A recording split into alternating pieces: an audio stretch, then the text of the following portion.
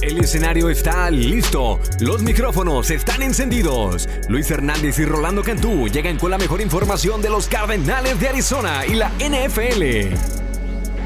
Comienza La Tacleada Cardinals, traída a ustedes por parte de Feliz Care Centers, la mejor medicina preventiva, las nuevas clínicas del Dr. Carrasco y por Concesionarios Ford de Arizona.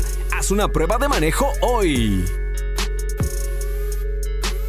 ¿Qué tal, amigos? Un cordial saludo nuevamente aquí con todos ustedes. Episodio 36 de La Tacleada Cardinals. Un servidor, Luis Hernández, me acompaña el ex guardia de los Cardenales y como siempre puntual, y trae sus pads o será sus hombros porque ya los jugadores están pads. Rolando Cantú. Los pads de hoy estuvieron brutales, ¿eh? Realmente me emociona ver una práctica al estilo antiguo, a la escuela vieja que antes, ¿te acuerdas en Flagstaff? Que era constantemente los golpes duros en la mañana y en la tarde. La verdad que vi un equipo moverse mejor, los vi concentrados sobre todo y me gustó la ejecución, Luis, que vi, sobre todo cuando estaban moviendo ya la bola a la ofensiva. Así es, así que amigos, vamos a tener muchísima información, obviamente estamos pendientes, ya 2 semanas de training camp, la semana que... ¿Ya te cansaste o no? El primer juego de preseason. ¿Te cansaste? Digo, porque no, el día de hoy ya te veo con unos tenis como que, compadre, los que tienen más colchoncito. Sí, como que ya para que... O sea, venías con los Nike acá fresones y ahorita ya te veo como que con los New Balance de viejito. Sí, ya, así como de doble colchón, ¿no? Para que, o sea, los que te recomiendo el doctor para que vayas a caminar en la mañana. Para que hagas tu ejercicio, ¿no? Tus 2 millas, ¿no? Casi.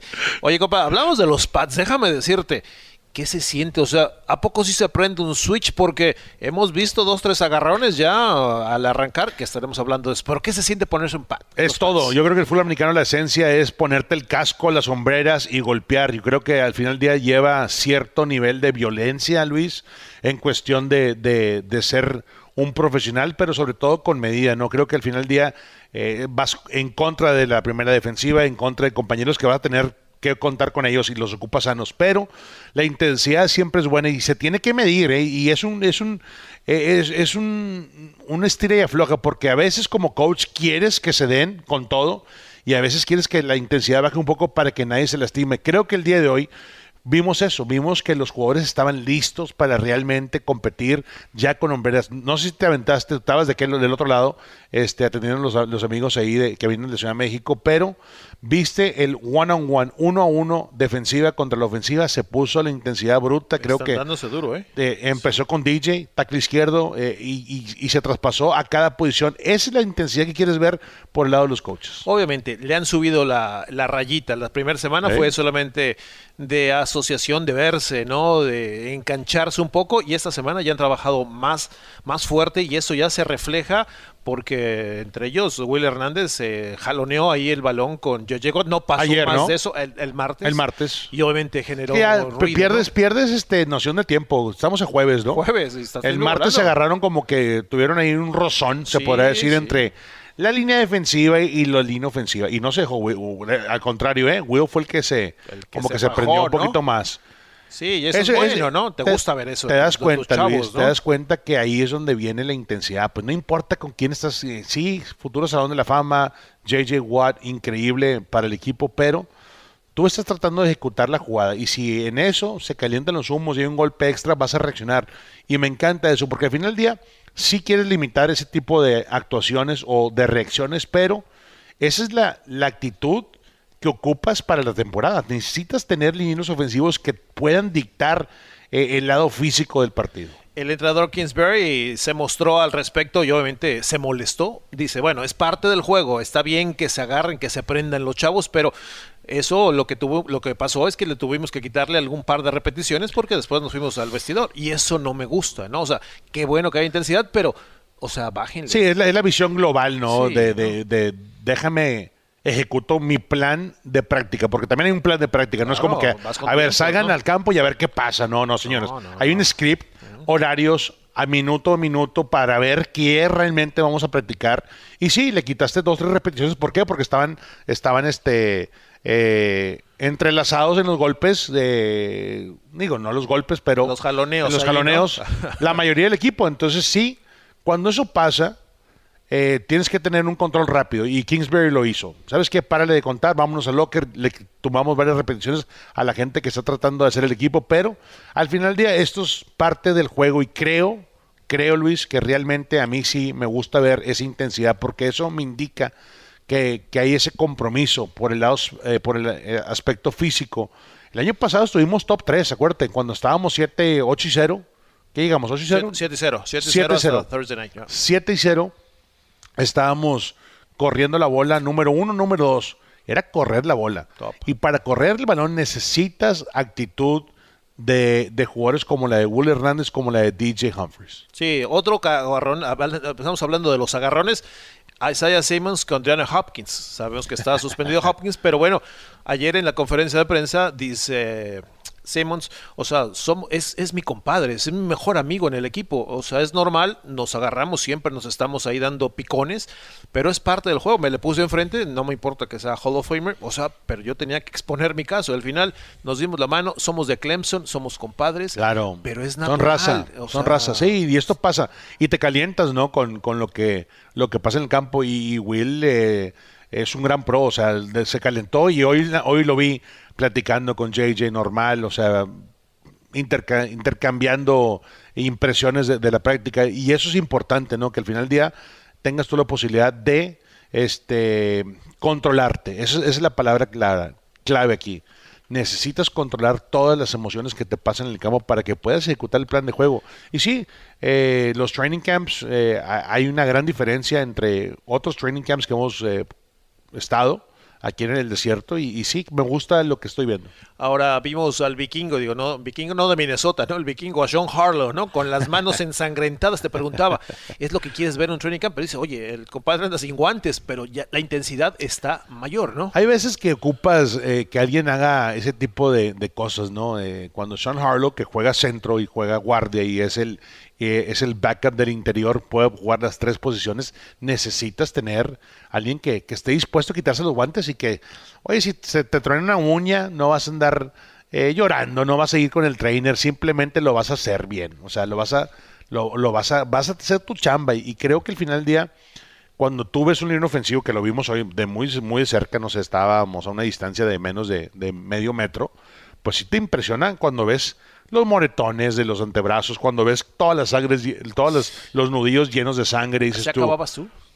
Sí, compadre, no, había veces que te deslocabas un dedo y ibas con el trainer de que nada más le ponías la mano, no tienes que decir nada, al momento que tú le dices, acomódame el dedo, entonces ahí ya entra el shock, entra el dolor, entra todo. Pero en el calor, nomás le decías, ¿no? Hey, de hecho, el papá de nuestro productor, Jim Omohundro, Mr. John Omohundro, tú nomás llevas con Omo y le ponías en la mano y él, nada más con agarrarte, compadre, era 2, 3 movimientos, te colocaba otra vez el dedo, sin broncas, no había mucho borlote, obviamente te dolía al final porque tenías que meterte en hielo y tenías que hacer terapias para poder regresar el próximo día, pero era día tras día la intensidad de que algo te pasara, especialmente en las manos. Oye, los moretones, ¿no? Los empujones. Y no te puedo decir o sea, las uñas de los pies, olvídate. O sea, estás hablando que moradas. Uñas moradas. Imagínate que te pise un pelado, compadre, que pesa 125 kilos, o sea, 150 kilos. O sea, la uña, adiós, bye. Adiós la uña. ¿El zapato no trae una protección en la uña? Sí, trae, extra. Pero cuando entrenábamos afuera, que era, se podrá decir, la intensidad de la lluvia en Flax, ¿te acuerdas que era otros climas, ¿no? Era clima diferente. Sí. Entonces, para no sé, la tercera, cuarta práctica ya era tipo mud bowl, o sea, ya tenías mucho lodo, mucho soquete en el campo y tenías que cambiar de tachones.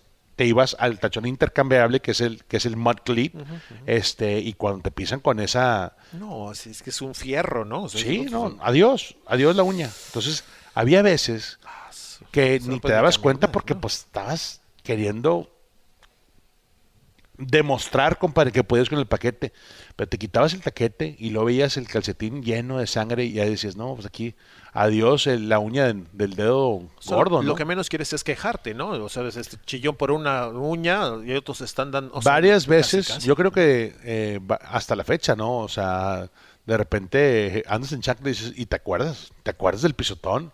y te vuelve a doler y ves la uña media chuecona y ya viejona. ¿Te acuerdas del número, no? Que sí, te pisó, ¿no? Te duele. Entonces, ese tipo de cosas viene con la chamba. Obviamente, en esta era moderna, no lo ves tan seguido porque la intensidad es menos. Pero sí, tienes razón. Todos los golpes, Sean Harlow hoy se veía como tú le dijiste, compadre. El vikingo ensangrentado se veía. ¿no? Te da miedo, ¿no? Te da miedo. Que me salga así solto, así me echó a correr, ¿no? Pero bueno, es parte de la intensidad que se ha visto ya en este training camp. Hablamos de Isaiah Simmons, compadre. Yo sé que tú tienes tu punto de vista en relación a las posiciones que está jugando cada jugador, cada miembro del equipo. Hoy, en el roster, en el papel dice que es linebacker, pero no entrena con los linebackers, entrena con los safeties, con la secundaria. ¿Qué piensas al respecto? Porque el título que le están poniendo es un Starbacker. Es un híbrido que te puedo dejar acá, que en tercera oportunidad, si ven ciertas posiciones, ciertas jugadas del equipo contrario, se va a plantar en el terreno de juego y va a tratar de defender de acuerdo a las necesidades defensivas. ¿Qué piensas al respecto? Vamos por partes aquí. De que Isaiah Simmons sea una superestrella, un superatleta, sí lo es. O sea, me queda claro eso. Que es versátil, sí lo podría ser. En donde tengo problemas con ese tipo de teorías, y tú y yo lo hemos platicado mucho tiempo, analicemos lo que ha pasado aquí en esta reunión. O sea, llegó en su momento Dean Buchanan, el Bucanón. ¿Te acuerdas de Buchanan? Sí. Increíble, ¿no? atleta. Duro. Inside linebacker, outside linebacker, él lo metías también de repente safety fuerte, o sea, y como que duró años en domar la rotación. Eventualmente, ¿cuál era su posición donde yo sentía que estaba muy bien? Pues era safety, porque desde atrás le zumbaba la cabeza al que le pasara enfrente, ¿no? Por su poderío, por su fuerza, por su físico. Un físico impresionante. Y luego, Hassan Reddick, ¿te acuerdas de Reddick? Sí, claro. O sea, le cambiaron la posición. Cuando venía de Temple, 3-4, 4-3, que vas a poder aguantar la corrida y todo eso te tardó su tiempo. Eventualmente fue muy bueno en la rotación y alcanzó el contrato que le dio Panteras, ¿no? Entonces te das cuenta que lo que yo tengo de repente un pensamiento diferente es que estás tardándote en desarrollar este jugador cuando le das múltiples posiciones. Me gustaría verlo en una que domine, que lo haga súper bien, y de ahí, ok, ya te puedo meter en ciertos paquetes defensivos. El starbacker que tú le llamas, que le llamaban el coach Van Joseph, no nos somos nosotros, te das cuenta que es muy complicado. O sea, entre el segundo año debe de funcionar. Isaiah Simmons ya funcionó su primer año. Necesita ir creciendo su rol dentro de la defensiva. Entiendo eso perfectamente. A mí me gustaría verlo un poquito más en su rol original, que siento que podría ser muy dominante ahí, y de ahí ya empezarlo a meter de diferentes cosas, no verlo que se cambie de drill, o sea, de posición a posición durante training camp, porque siento que de repente eso le afecta en lo psicológico a un jugador, claro. Obviamente ayer en la conferencia, insisto, esa que estaba yo presente, se le preguntó sobre esa posición y dice, mira, yo vengo a cumplir lo que me piden. Claro, y es un atleta profesional. Si le dicen, va a ser quarterback mañana, seguramente va a lanzar. A ver, ¿no? o sea, qué buen punto, y lo dijo él. Pero ¿qué te va a pasar cuando te pongan como safety o como outside linebacker? ¿Sí me explico? Y venga tu año de contrato. ¿Cómo te van a pagar? ¿Cómo qué? ¿Como safety? ¿Como exactamente. Y ahí es donde vas a prender el foco rojo, donde vas a pegar el llanto. A ver, espérame. Sí, yo soy Roger, papá. Yo quiero la lana tipo Chandler Jones, la lana fregona de la NFL. Donde hay más billetes. Donde hay más billetes. O me vas a pagar como qué. Ahí es cuando, o como esquinero. Sí, gana más un safety, gana más un pass rusher que un esquinero. Exactamente, que un safety. Por ejemplo, entonces, ahí te das cuenta que ahí sí le va a afectar al jugador. Y hasta ese punto él va a tener que decir, oye, pues, ¿cómo me vas a pagar? Pues, hice, ¿no? Y es algo que la gente no piensa, pero como jugador, como atleta, tú lo piensas. O sea, ¿en cuántos años? En 3 temporadas voy a tener que decidir si me extienden o me quedo o soy agente libre o cómo me pagan, ¿no? Entonces, son temas importantes. A mí me encanta Isaiah Simmons. Creo que lo puede hacer todo. Estoy contigo. Me gusta el starbacker, me gusta todo lo que puede aportar, pero a mí me gustaría verlo en un rol más dominante y luego ya soltarlo a lo demás. Si tú fueras Van Joseph, ¿estás tranquilo que tienes un jugador así? Claro, no, compadre. Por ese lado está mucho mejor. Te llega un Isaiah Simmons a tu roster y lo pones a un par de repente con un Buda Baker o con un J.J. Watt o con los superestrellas que ya tienes ahí en el roster y te das cuenta, inclusive me gustaría ver que se desarrolla Isaiah Simmons y Zaven Collins. O sea, yo los quiero ver atacar ambos en esta temporada para que los dos crezcan como pareja y como buenos defensivos para que se desarrolle bien la defensiva. La defensiva tiene un rol importante. Vance Joseph ya lo dijo, necesitamos ganar tercera oportunidad, dejar la bola en el campo y regresársela al número uno, al Kyler Murray. Él necesita tocar la bola, entre más toque la bola hay más puntos para nuestro equipo. Y ahora que mencionamos a Simmons que está practicando con la secundaria, ¿quién está cumpliendo las labores de linebackers? Hemos visto mucho Nick Vigil y Tanner Vallejo. Me encanta, yo creo que esos dos. Tanner se lo ha ganado a pulsos, es un jugador que viene jugando primordialmente special teams, equipos especiales, y la segunda mitad de la temporada del año pasado dijo, presente coach, yo puedo jugar la posición de linebacker interior, y lo ha hecho muy bien.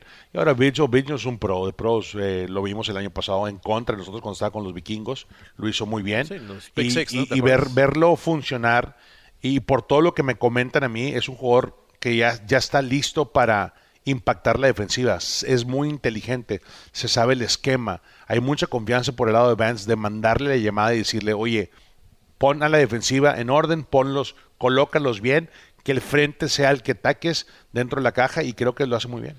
Ahora, ya para finalizar el tema de la intensidad, te tengo un par de noticias de lesiones, obviamente para estar al pendiente. Zach Ertz, hoy jueves, no lesionó muy levemente por dolor en la pantorrilla. Antoine Wesley, que está teniendo un campamento impresionante, lo que le lanzan atrapa. ¿Cómo le dicen a Wesley, compadre? El Twizy. Twizy.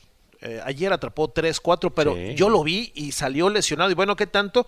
Que le hicieron un MRI en la cadera y en la ingle. Podría estar fuera una semana. No sabemos. Marco Wilson, lesionado de la ingle. Entonces, pero por fortuna no ha habido nada crítico como los Broncos, que ya 3 están fuera, ¿no? Sí, es un tema que todo el mundo como directiva tienes que evaluar, ¿no? ¿Qué tan golpeado estás en la pretemporada y que si va a durar el equipo a la semana 1?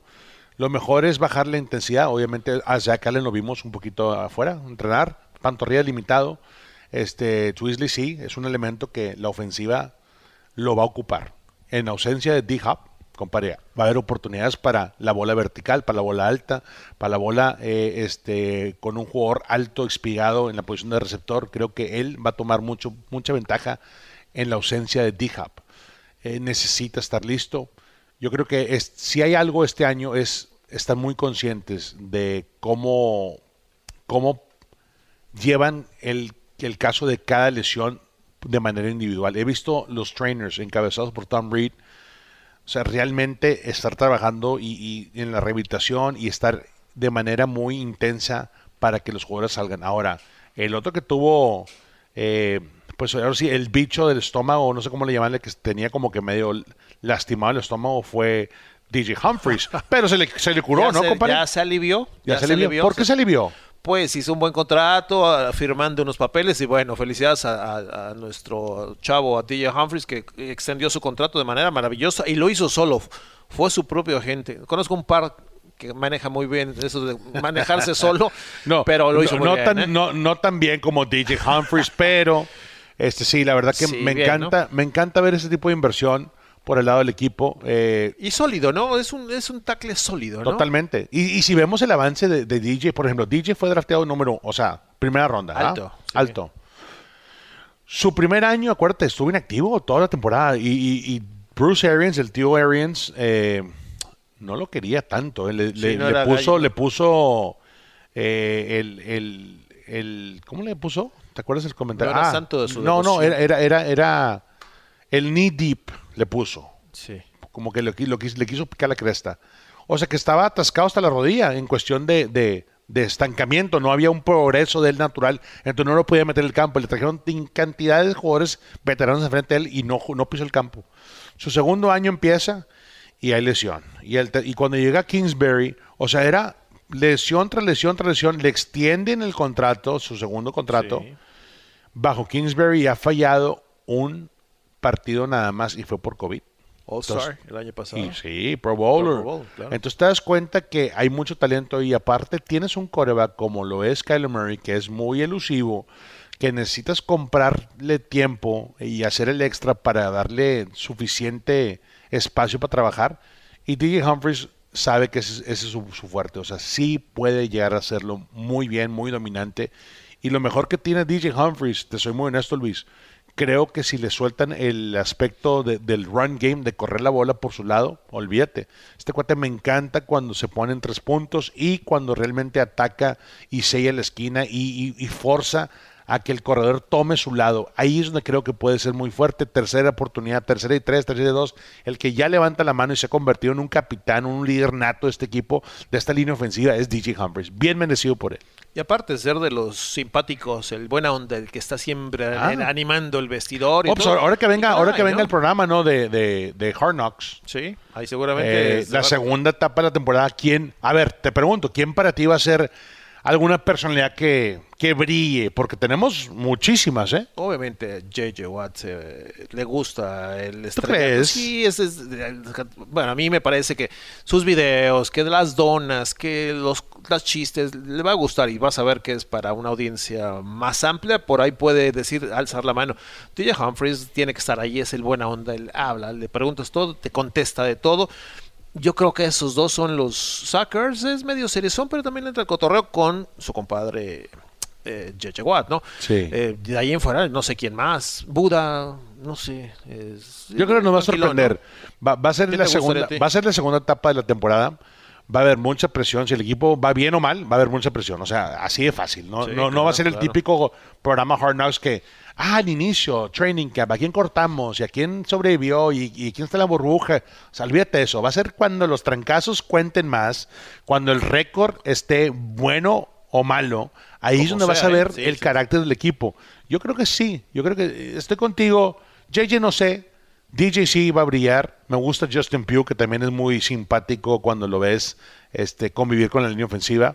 Me gustaría ver un poquito más del carácter de Kyler para que la gente lo conozca y lo trate. Podría ser, vamos a esperar. Ojalá se ponga también la gorra. Digo, yo quiero ser el líder y digo, tiene que serlo ya, ¿no? Sí, ya claro. Todo lo que ha pasado. Pero bueno, obviamente este campamento ha sido tan extraño, lo hemos hablado con todas. Tenemos historias para aventar para arriba. Por donde quieras, o sea, de todo tipo de historias. Y obviamente la más reciente, la del receptor Hollywood Brown, que fue sorprendido manejando a muy altas velocidades en una autopista aquí del Valle del Sol de Phoenix, Arizona, en el este, ya por Scottsdale, ¿no? Hoy jueves ya se presentó a entrenar, no estaba en pads, estaba haciendo entrenamientos alternos y Kingsbury dijo, bueno, sabemos la situación, no sabemos qué más va a pasar, sabemos que venía de la casa a entrenar. Es una situación lamentable y obviamente esperemos un castigo. Yo creo que debe haber un castigo. No hay nada oficial hasta el día de hoy que estamos grabando este podcast. Sí, bueno, la NFL ha tomado cartas en asuntos disciplinarios.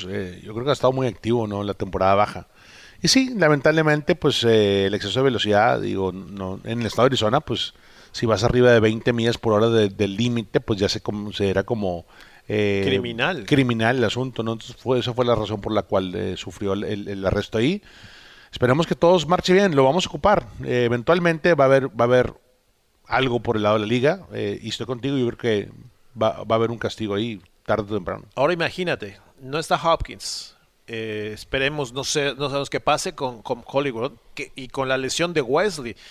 ¿Qué pasa ahora? Hay hombres que están alzando la mano, como Andy Isabella, que tengo un video en mi Twitter, que ha hecho muy bien las cosas el chavo Andy Isabella, que ha estado esperando, que todos hemos esperado a que frille, pero si no es ahora, ¿cuándo? Nunca, sí, no, tienes razón. Yo creo que va a haber oportunidades y por lesión o por asuntos de la liga va a haber momentos para meter a los demás. Esa es la realidad de las cosas. Y creo que sí, cuando tienes la oportunidad de meterte en la rotación y tratar de pescarte como puedas, Luis, pues lo haces, ¿no? Y creo que Andy, estoy contigo, me encanta el tipo, es una excelente persona, simplemente pues su llegada y su lugar en el roster ha estado cuestionable, o ha sido cuestionada más bien, siempre, constantemente, cada año.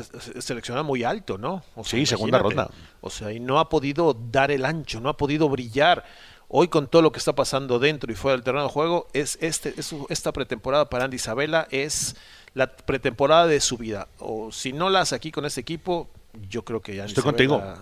Ya no hay más. Estoy totalmente contigo. Creo que al final del día es eso, es funcionar bajo presión y bueno, si hay más repeticiones para él, qué bueno, porque él ha estado aquí mucho tiempo. Así que bueno, veremos eso. Por su parte, AJ Green, que es un veterano, 33 años, se le preguntó, está en un estado físico impresionante y lo que también está jugando muy bien, ya lo mencionamos en el podcast anterior, se le preguntó, oye, ¿por qué te mantienes de esa forma? Y dice, sin duda alguna es genética, Dios me ha beneficiado, pero yo soy hombre de familia, no tomo, no fumo y me la paso tranquilo en mi casa, decía, y eso es la clave para yo mantenerme físicamente hoy y vengo en los mejores estados físicos de mi carrera, así que AJ Green va a ser clave. Claro, no, y este equipo, acuérdate una cosa, le ha dado chance a veteranos en la posición de receptor. El simple hecho de Larry Fitzgerald que pavimentó así que la calle para todos los jugadores veteranos que llegaran a la posición de receptor, pues hay chance de que te aguante la directiva y que encajes bien. El año pasado fue un año donde funcionó a veces y a veces nos perdió juegos claves. Digo, la productividad de AJ, no nada más estoy diciendo que fue él, pero fue como que el que brilló en ese momento, el Thursday Night en contra de los Green Bay Packers, acuérdate de eso. Creo que eso se le quedó muy grabado, Luis.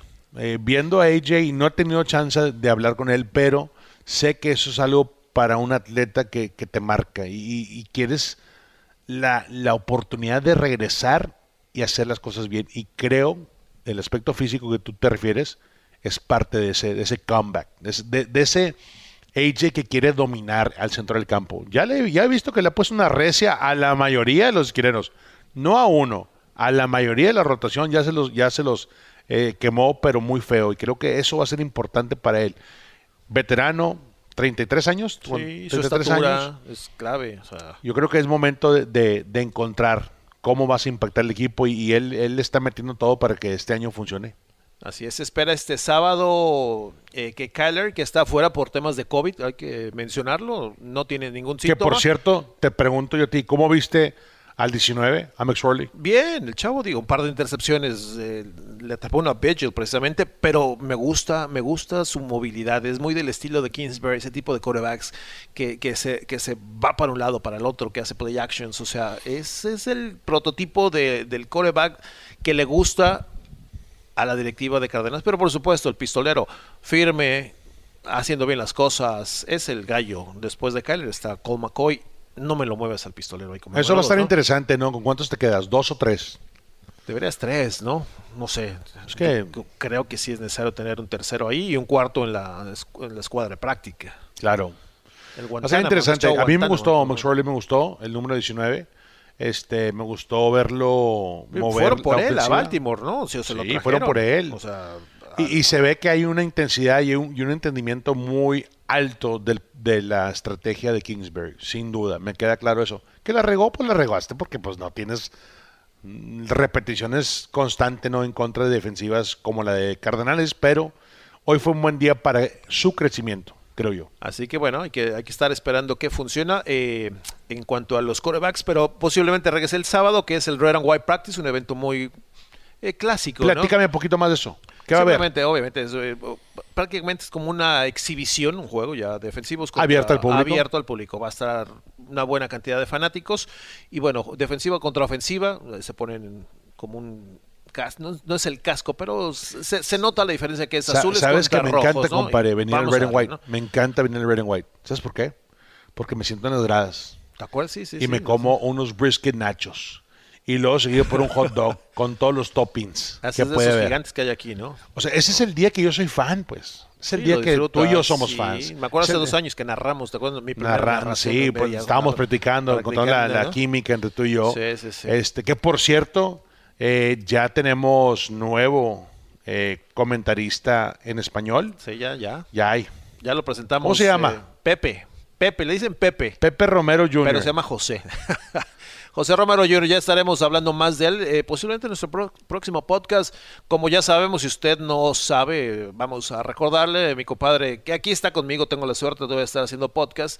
A partir de el mes que entra, ya no lo vamos a ver más que lo vamos a ver en televisión nacional porque es el nuevo comentarista oficial de la cadena Telemundo junto a Miguel Gurwitz. Estará haciendo Sunday Night Football y por eso no estará narrando ya los partidos conmigo, excepto Monday Nights y Thursday Nights. Los demás, te me vas. Bueno, a ver si me dan chance. Pues. Te me vas. A ver si me dan chance ahí regresar a la radio en español. No, la verdad que estoy contento. Viene una nueva etapa para nuestras transmisiones en español del equipo. Creo que José Romero Jr. lo ha hecho muy bien en cuestión del casting y es una persona que aparte jugó a nivel college, jugó en exjugador de UVA, en los gatos salvajes. Uy, que no te escuchan, en los gatos salvajes allá de Tucson. Aparte conozco a Pepe desde muy chavo. Creo que el momento que él se vino a Estados Unidos para buscar y jugar a nivel prepa y luego meterse al Junco y luego meterse a U of A. La verdad que lo ha hecho increíble. Ha coachado a nivel high school altísimo aquí en el estado de Arizona. Me encanta. Creo que tú y él van a hacer un gran trabajo para las transmisiones de Cardenales. No, gracias, compadre, por el apoyo. Yo, por supuesto, estaremos igual pidiendo a la gente que conozca más a José, lo estaremos presentando en nuestras redes y bueno, estará domingo a domingo conmigo en el booth y obviamente se te va a extrañar muchísimo, pero sé que vamos a estar en contacto ahí. Sí, mi rol hasta ahorita sigue siendo parte de la directiva de Cardenales, simplemente pues ya no tengo el rol de viajar con ustedes, que por cierto estrenan avión. El jueves que entra ya, o sea, en una semana, Cincinnati. Te voy a pasar la lista.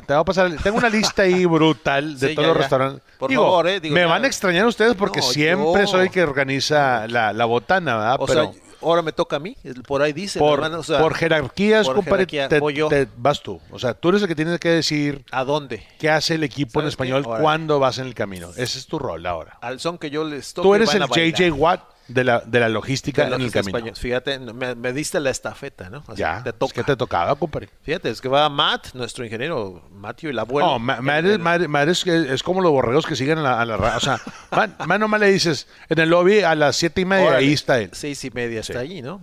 Y bueno, va Pepe. A veces está entero y a veces no, pero ahí está. Sí, pero bueno, estaremos ya el próximo jueves. Le mandamos un fuerte abrazo a Omar, que por cierto es abuelo. Me acaba de mandar un texto, me dice, listo, ya está listo para el próximo viernes. Te lo mandó, a mí no me lo mandó, Sí, porque le pedí unos archivos de audios y me dice, listo, ya estamos listos, ¿no? Oye, Matt sabe que ya no estoy con ustedes el domingo. No sé, yo te pregunté y me dijiste, no, yo quiero decirle, entonces no le he dado la noticia. Déjame le marco yo. Porque... A ver si no se nos desmaya. Bueno, lo bueno es que Matt no escucha nuestro podcast con frecuencia, ¿verdad? No creo porque tiene su trabajo para SU, así que por eso no se le voy a marcar, Márcale, sí, avísale. Sí. Oye, eso es algo fue un gusto, ¿no? En el to-do list que tenemos, compadre, de agosto, hay muchas cosas que estamos palomeando todavía. Oye, pero hay gente que tiene una lista inmensa, ¿no? Como nuestros productores, ¿no? Que eso sí. Sí, no, olvídate, no. Es así, la lista, el to-do es... O sea, por más de que le palomees... Siguen las 8 de la noche y sigues palomeando, pues. Sí, ya no toman ni llamada, así que... Pero bueno, esas son cosas que... Gajes del oficio, ¿no? Que hace la raza. Del oficio. Así que, bueno, amigo, vamos a llegar al punto final de nuestro podcast. ¿Algo más, compadre? ¿Qué se nos pasó? Yo creo que estamos bien, que estamos bien. Definitivamente un training camp que está en movimiento positivo. Yo creo que al final del día es eso, es ver el equipo que crezca y el primer reto va a ser Cincinnati en el camino. Vamos a ver qué tan bien o qué tanto quiere aventarle al asador Kingsbury. Estamos haciendo un podcast previo al viaje a Cincinnati y ahí quizás veremos cuántos titulares van a jugar. No creo que va a haber titulares. ¿Una jugada quizás? ¿Meterás a Kyler? No, sí. ¿Sí? ¿De una vez? ¿Este juego es el bueno o el segundo o el tercero? Porque ahora son solo 3 preseason games. Bajo Kingsbury no se sabe, ¿eh? Kingsbury de repente, si ve el equipo que medio entrenó con cierto ritmo y no le gustó, los mete. Y cuando quiere proteger totalmente a Kyler es más, ni se pone sombreros. O sea, ese tipo de coaches que no sabes por dónde va a ir, él tiene que sentir que el equipo va bien para poder descansar a los titulares. Yo creo que la estrategia le ha funcionado. Hemos empezado muy muy explosivo en los últimos años. El año pasado 7-0, vale la pena. Sí, bueno, los equipos de Kingsbury así empiezan y ya sabemos lo que pasa después. Así que ese va a ser el gran reto, Luis, de este también, año. O sea, ¿cómo respondes en la segunda mitad de la temporada? No puedes llegar todo sin ganas, sin fuelle, ¿no? Haz de cuenta que aventaste los ribeyes, las arracheras y al final te llegó el compadre que no invitaste, que lo cepillaste y ahí estás descongelando una pechuguita de pollo para darle a cenar, ¿no? O sea, eso nos ha pasado. Y sin salsa, ya no hay salsa. Ya no hay nada, compadre, ya nomás es el pollito. Por cierto, ¿cuándo se va a hacer la grabación? Nomás me prometes. Pues es que tengo un productor ejecutivo que es muy querido por mí y de repente me dice, no, sí, vamos, y luego de repente, no, pues no, y luego de repente, no, pues vamos a grabar, hay que ponerle fecha. Sí, porque fecha, el asador, ¿no? Mira, el Camaro Joe está listo, ni se diga el carbón, que ya hay un carbón ahí de competencia que me da ansias por abrir el costal y pues también pasarla bien, ¿no? Sí, perfecto, compadre. Bueno, amigos, episodio 36, Luis Hernández, Rolando Cantú, estamos conectados. Síganos en nuestras plataformas digitales, AZ Cardenales. Luis Hernández y Rolando Cantú le presentaron la Tacleada Cardinals, el podcast en español de los Cardenales de Arizona, presentado a ustedes por Feliz Care Centers, la mejor medicina preventiva, las nuevas clínicas del Dr. Carrasco y por tus concesionarios Ford de Arizona. Haz una prueba de manejo hoy.